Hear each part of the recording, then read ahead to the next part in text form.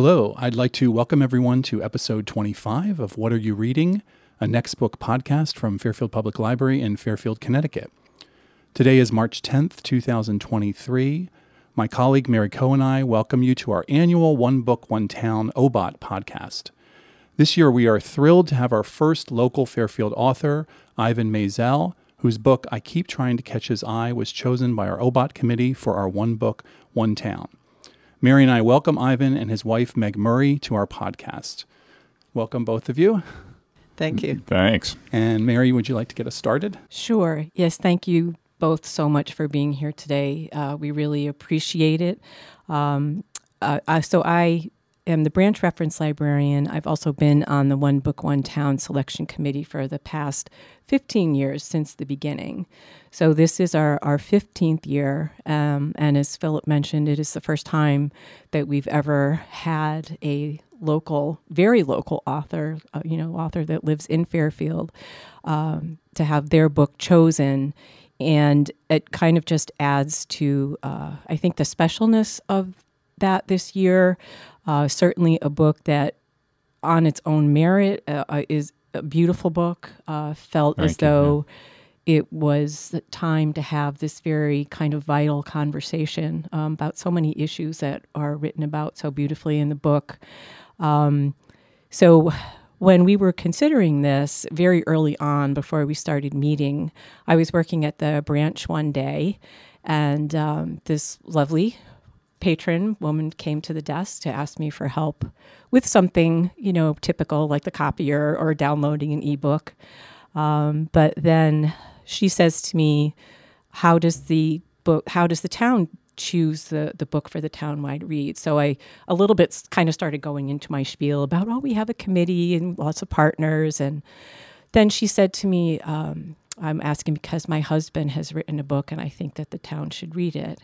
And that's when I realized that, Meg, it was you, the wife of the man who'd written the book. I very much, along with my colleague Claudia Silk, who's also the co-chair, wanted to bring to the committee, and still get chills thinking about that moment. And because we would not have gone forward with this choice without, of course, getting permission from the family, because it was so personal. So you remember that day? I do remember that. And I was so happy that somehow we started talking to each other and that we had that conversation. Yes. And I'm sure I was probably crying as I told you about it. Both were. I think we both were. But I felt very strongly, given how, we have tried to be open from the beginning. And Ivan has obviously done, a plethora of podcasts and book tours and just talks, that he would be very open to talking to the town. So I thought it would be a good match, especially just given what our town has gone through in recent years. That said, I was not about to call the library and say, "Hey, would you read my book?" Yes. Or how do I, because I just so I would say this was a bucket list thing for me, but I didn't even have.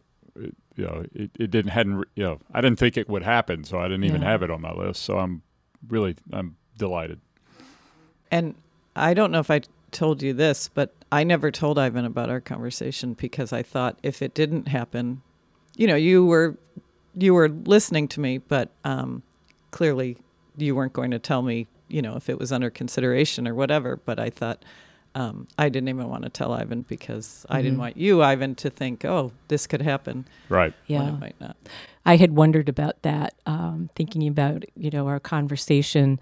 And again, you have written a book. It's not a historical novel. I mean, it is a book about an event that happened to your family in the community, and it resonated in the community. So just...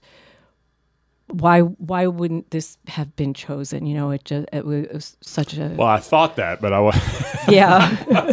I just didn't feel comfortable asking. Yeah. Did you have an awareness of our One Book, One Town program going back that far? It's been 15 years.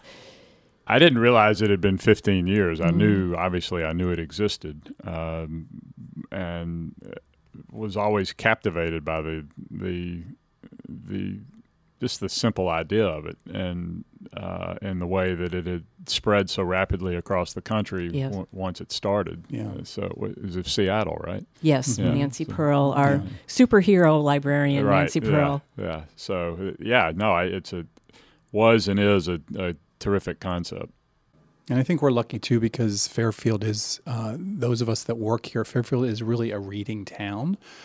So we have a lot of book clubs here in the library. A lot of people in town have a lot of book clubs, and people are readers in this town. So it's just an amazing fit all around, I think. Yeah. I'm in a book club. Yeah. There you go.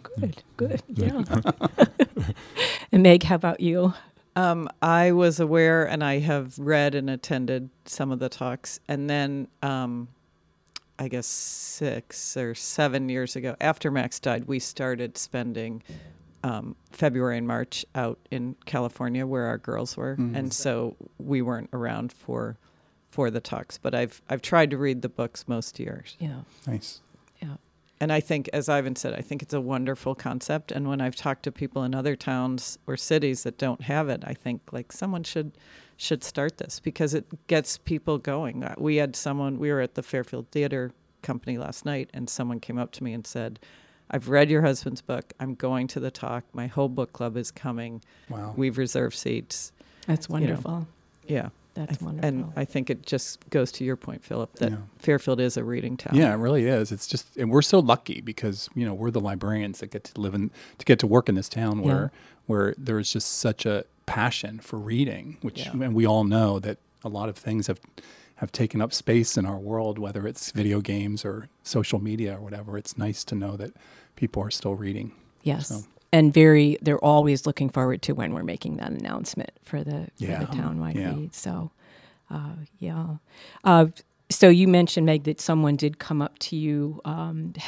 What has the response been from friends, family, community about the book being chosen for townwide read?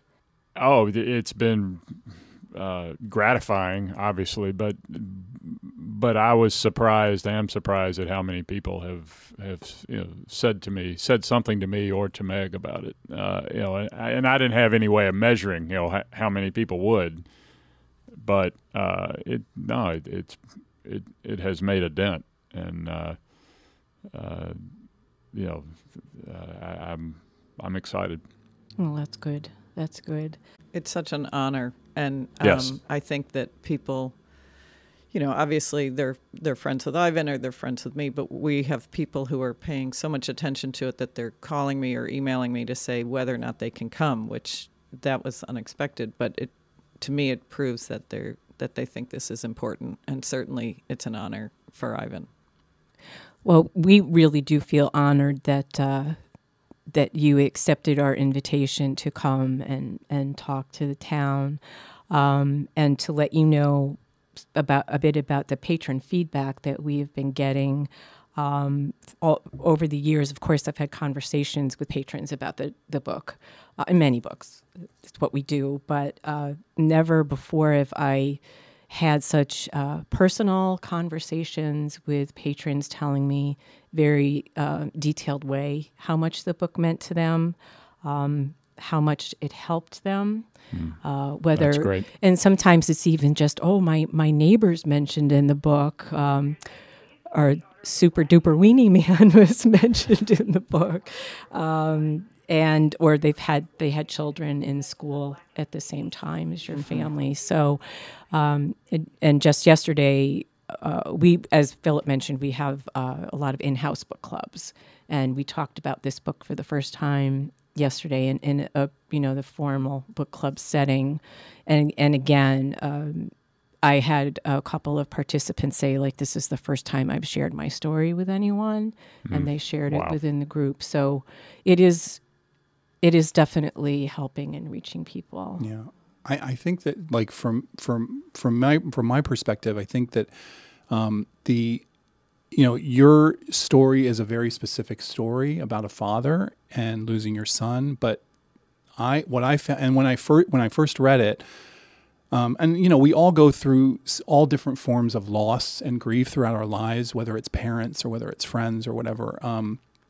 And when I first read it, I really focused on your specific experience, but then literally like weeks later, a really good friend of mine from grad school like died of a stroke at 62, and like it was really fast. Like it was just, he had it and he was gone, and everybody, and he had this huge circle of friends, so everybody online was like, didn't know what to do, and you know, things were starting to be planned. And so it reminded me of how like universal your message really, really is, and how I think I really appreciate that aspect of it so much. So thank you for that. No, that to me, the topic is people are scared to death of suicide in general. And what I have tried to convey is that, well, you know, if you live long enough, you're going to grieve, and it's best to not try to do what I did for the first 55 years of my life and avoid it. Yeah. So, Yeah. But it's a hard message to, you know, make people acknowledge and confront. Yeah. And to have that conversation and not be afraid to Exactly. talk about that.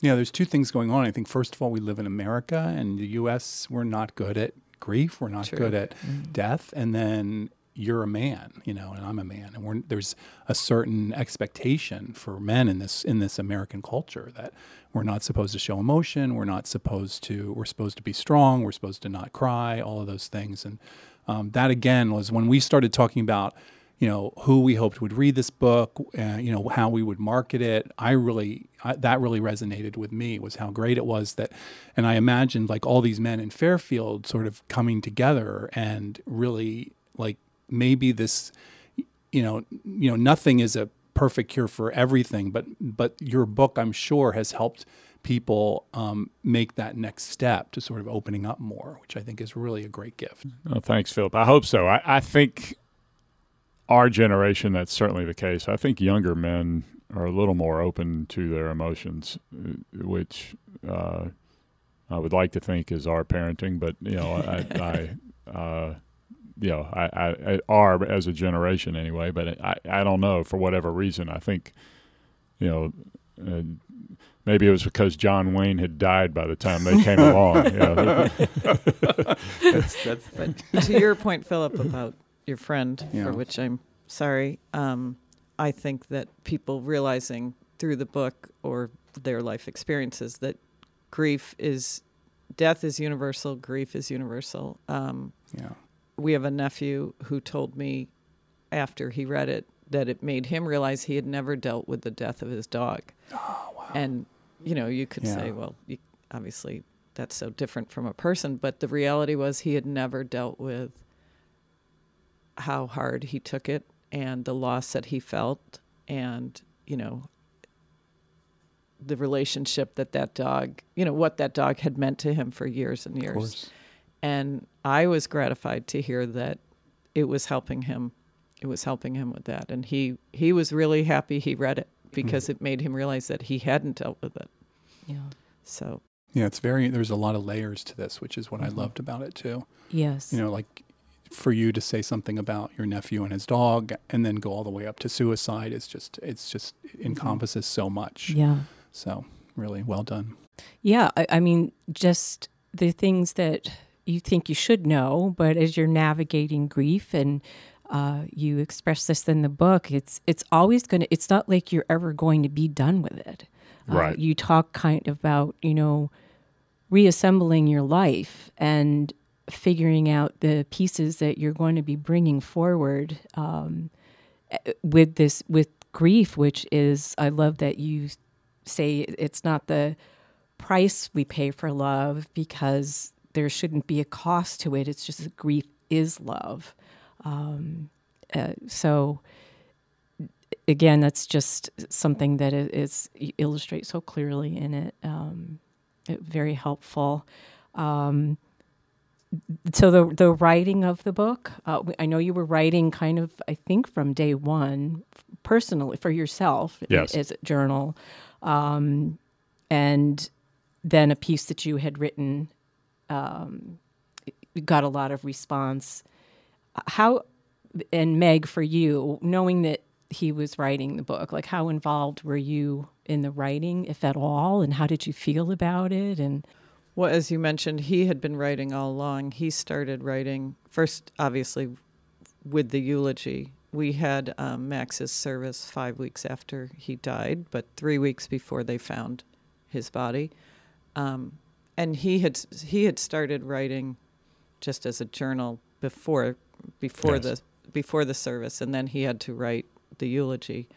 So I was in Rochester for the first 3 weeks while they were searching for Max. I wasn't witnessing Ivan, but writing, but I knew that he was, and he was telling me he was. I have never read what he's written, and he wrote for days and days and days. I don't know what he wrote. I'm assuming some of it showed up in the book. Mm-hmm. But after he wrote the eulogy, which I thought was just brilliant, and I remember Ivan saying that our rabbi kind of looked at him like, wow, afterwards. You know, he got Max, and he got the concept of suicide, and we're not going to be ashamed of him. Mm-hmm. And we had talked early on about being very open, because, you know, the police were saying that they thought it was, it could have been an accident, but we said if it wasn't, we were going to be open with that. Anyway, so back to your question, I was very aware he was writing. And when he wrote the eulogy and he published that on Medium, and there was such a great response, I thought, well, this is going to be a book at some point. Mm-hmm. And then a year later on the anniversary, he wrote something else and put that on Medium. And again, I just thought it was pitch perfect. Mm-hmm. So I sort of knew all along he would write a book. I'm glad you did. Yeah, and he would say, I was like, when is this going to be a book? Yeah. He wasn't ready. And then as he wrote it and gave it to me, you know, I had reactions to some of the things. And we talked about some hard things that he had written, mm-hmm. and whether or not they should stay in the book. Stay in the book. I know at the end of the book, you say that she gave you the emotional permission to yes. to write the book. No, I think that's exactly it. I handed her the manuscript and said, you know, if you don't want me to, if you read this and it doesn't work, then I'll just send them their money back. And there were parts in there that either things I had misinterpreted or just clunky to her or insensitive to her, and so I took them out, and really would have taken. And I said the same thing to our girls, and their response was really a reflection of their personalities. Our older one is very emotionally sensitive, and so she read it and gave me detailed, the things that, clanged against her sensibility. She explained why, and we talked about them. And the younger one she said, I'm too busy. I said, well, you have to read the parts about you. She said, okay. And, she read them. She said, fine, and handed it back to me. So she was busy. She was busy. Yeah, it was, I wrote it the first, was it the first COVID year, right? Yeah. So I wrote it in 20, sure. And the fall, the summer, it was really the summer of 20 into the fall, which COVID was a gift because there was not much of a college football season, right? Which is what I do for a living, is cover college football. So it was to the point of, when would I write? It was like the universe. The universe gave opened me the up time, for you. Yeah. Right. The best part was the deadline was December 1st. So he pressed submit on December 1st, and his editor called him and said, what do you mean? No one turns things in on time. I said, I'm a journalist. Of course it would, and I had finished it like 3 weeks before and just waited with it. Wanted to read it one more time. But so it's interesting. A couple of authors, I'm sure more than a couple, but how COVID affected their writing life. a couple mentioned kind of pulling projects that have been sitting in a drawer for 10 years and are now out there in the world as novels. Sure. Having that kind of impact. Your daughters, if I remember, did they each write eulogies? They each wrote eulogies, and I was so proud of them. I couldn't write one. Yeah. I just think I would have fallen apart. But Sarah and Elizabeth both wrote them. Sarah was 23, and Elizabeth was a senior in high school. Mm-hmm. And, to be 17 years old and have to get up in front of 700 or 800 people Yes. and do that, I was really proud of her. And they both captured, different aspects of Max that were funny and poignant and captured him perfectly. I'm glad you brought that up. But I love the sense that I got of your family and your families through this book, your different backgrounds, the grandparents, the cousins, the aunts and uncles, and your girls and Max. I felt that I got to know him, and just again, it was just a really lovely portrait of your family. Well, thank you. Especially my mother died 12 days ago, so that's very nice to hear. Sorry. Yeah, thank you. She was 95 and had a terrific life. Yeah. But that's nice to hear. Yeah. Wow. I'm sorry. And the theme, to your point, when you were talking earlier about the universal theme of grief, I have the last couple of weeks been revisiting things that I wrote in the book and that helped me when Max died. That have coming in handy again. Mm-hmm. Yeah. Yep. Yeah, that's true. When the book first came out, how was that received? Were you able to do much of a tour on it, or? Well, it was interesting, Mary. I wanted to do a tour, and COVID got in the way. There were some stores that would let me come, and some that wouldn't. It was the fall of 21, and everything was still sort of in flux. So I did some video bookstore appearances. Okay. I did some live bookstore appearances. I did, and those were things I wanted to do, and I did, and publisher was not involved, but I thought whatever I can do to get out to people, I think I thought would be important. The stores I contacted were almost universally, probably 85 to 90% of them were interested, and the critical response was nice. Yes. So I think I think it touched a chord somehow. Yes. Yeah, it definitely did. And he had the opportunity to be on Good Morning America. Oh yeah, the morning of publication. Yeah, sure. The morning of publication. Yeah. So that was cool. What we smiled to ourselves about was that Good Morning America has a jumbotron in Times Square. Yeah. So not only was Ivan and the host on, but at some point they showed a picture of Max, and we thought, here's this, such an introvert, such a private person, and he's on the big screen in Times Square. Yeah, I have a picture of that in my phone for that reason, alone. There he is. Yeah. Right. Yeah.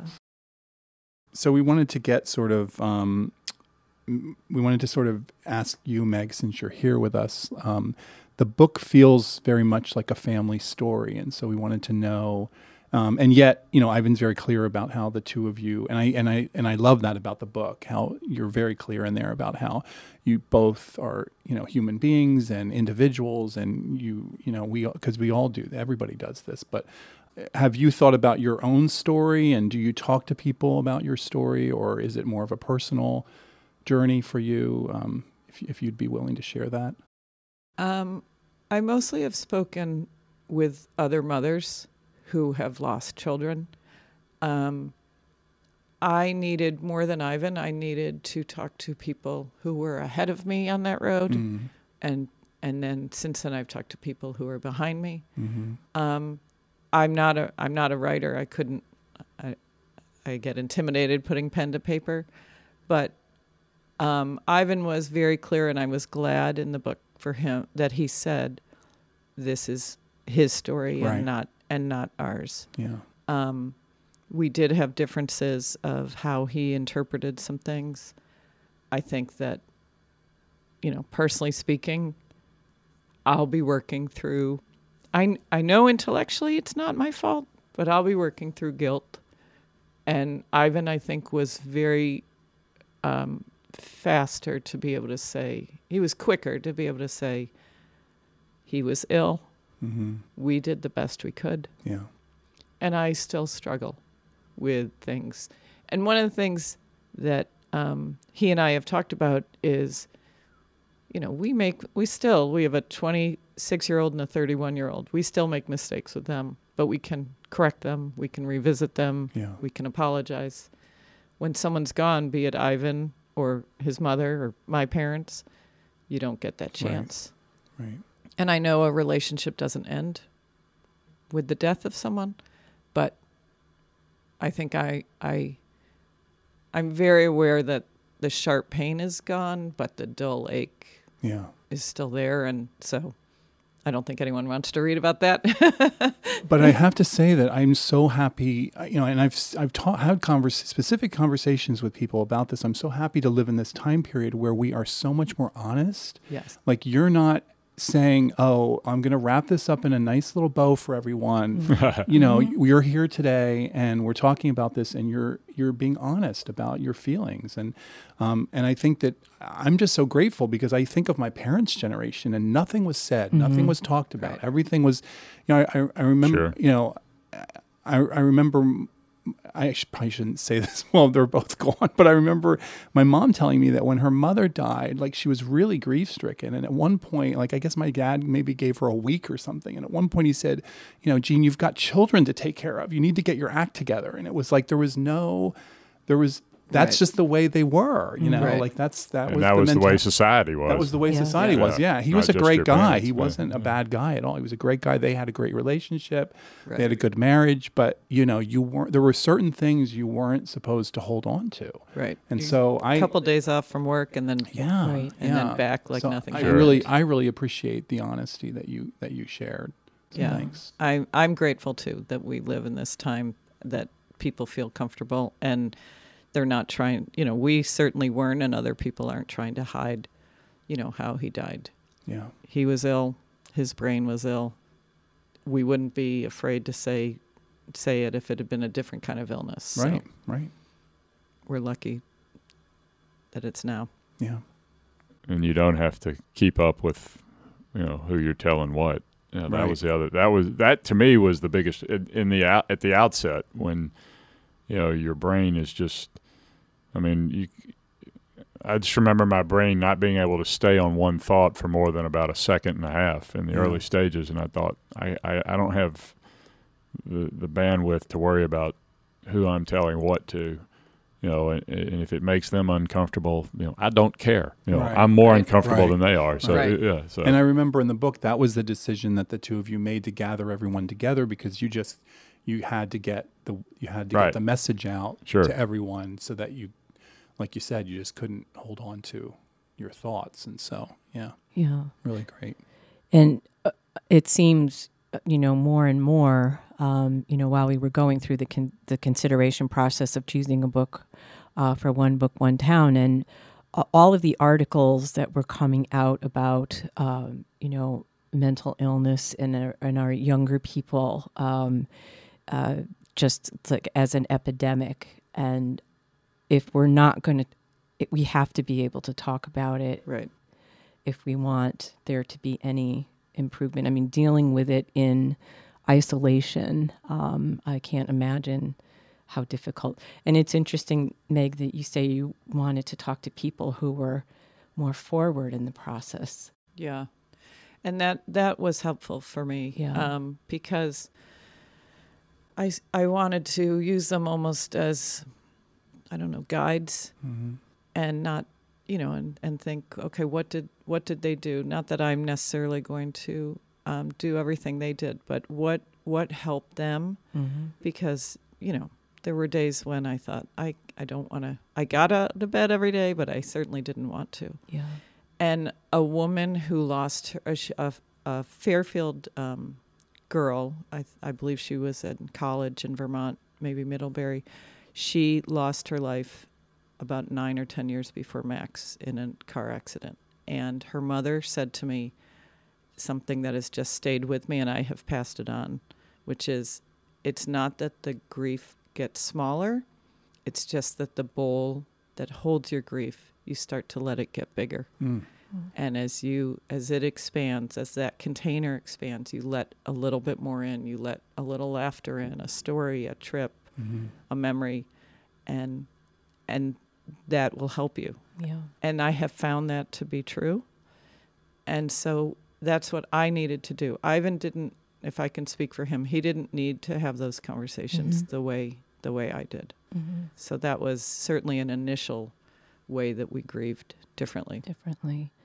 And since the book has been out, have there been times when you've been having a conversation with someone that you felt like, I don't want to be having this right now? Because, as you said, you're in different places every day in your grieving. Well, sure, especially in the early days when I went back to work, and honestly, Mary, it's been more, not so much that I've had trouble having conversations about Max or about grief, because there have been very few times when I haven't been able to process where somebody is, and they say something really stupid, and if that's what you're referring to, and I just sort of forgive them on the spot, because that was me once.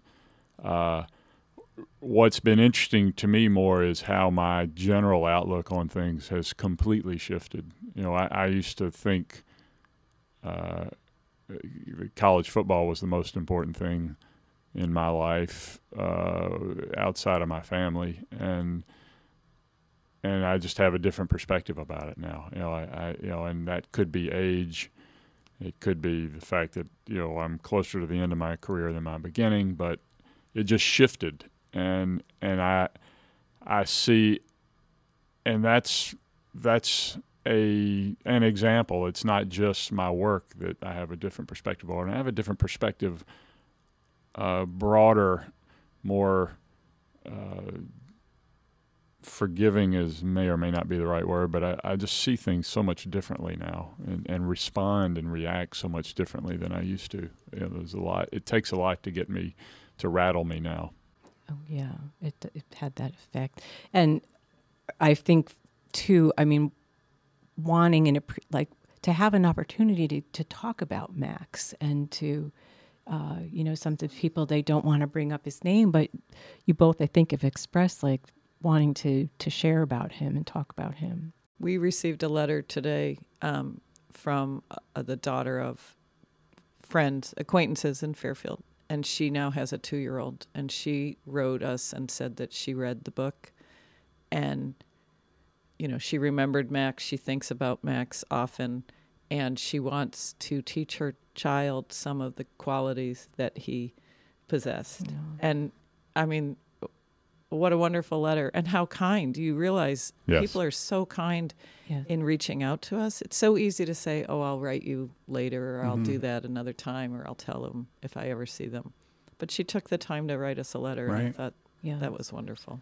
And that it's, kind of after, I think people think, oh, I missed the opportunity. I didn't write a letter or note when it first happened. But that doesn't really matter, does it, in terms of time? Not at all. No, in fact, it's probably more appreciated, because he's receding and in time, and we have no new material about him, and so anytime anybody brings us anything, it's such a gift.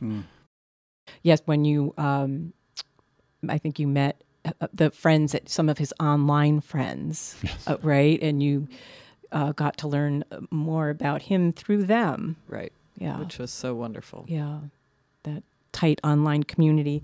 And I have to say, when you're talking about memories, when you wrote when the worst happens and all you are left with is memories and yearning, it soothes me to realize why I hurt so badly. I love Max. I always will. My grief is the most tangible evidence I have of that love. Though just seeing the word yearning, it's so true, because you yearn for more memories or a do-over or wanting to relive those good moments. Right. For me, I read something and I think, and I'll say to Ivan, if we had read this to Max, would that have made a dent? You know, I do that probably more than than Ivan would like me to do.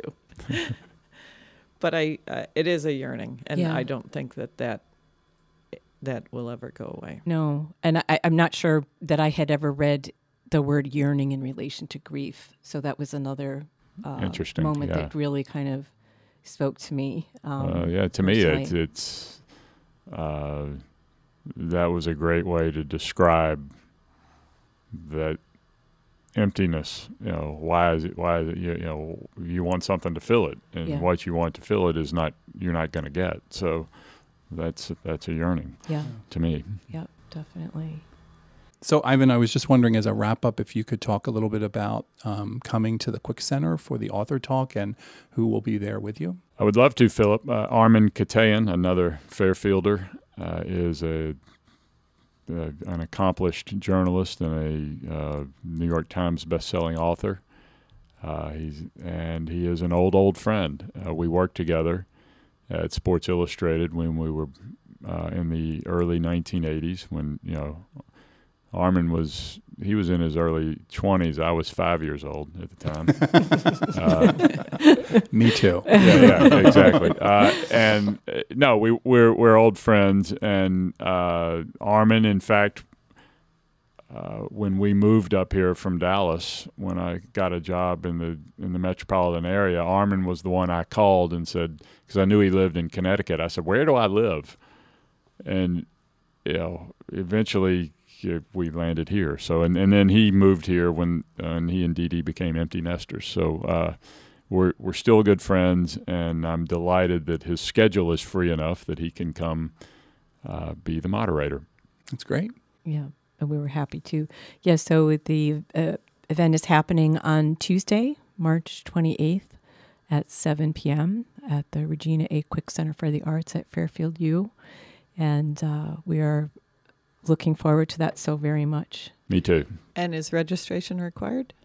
Registration is encouraged. Okay. So we're not requiring it, but it helps us always to get a head count. Yeah. So we would like for people to register on our website. So thank you, Ivan, Meg, and Mary, and thank you, listeners, so much for joining us on another episode of Fairfield What Are You Reading podcast, brought to you by Fairfield Public Library in Fairfield, Connecticut. Special thanks to our podcast editor, Max Berryman, for making us sound so great.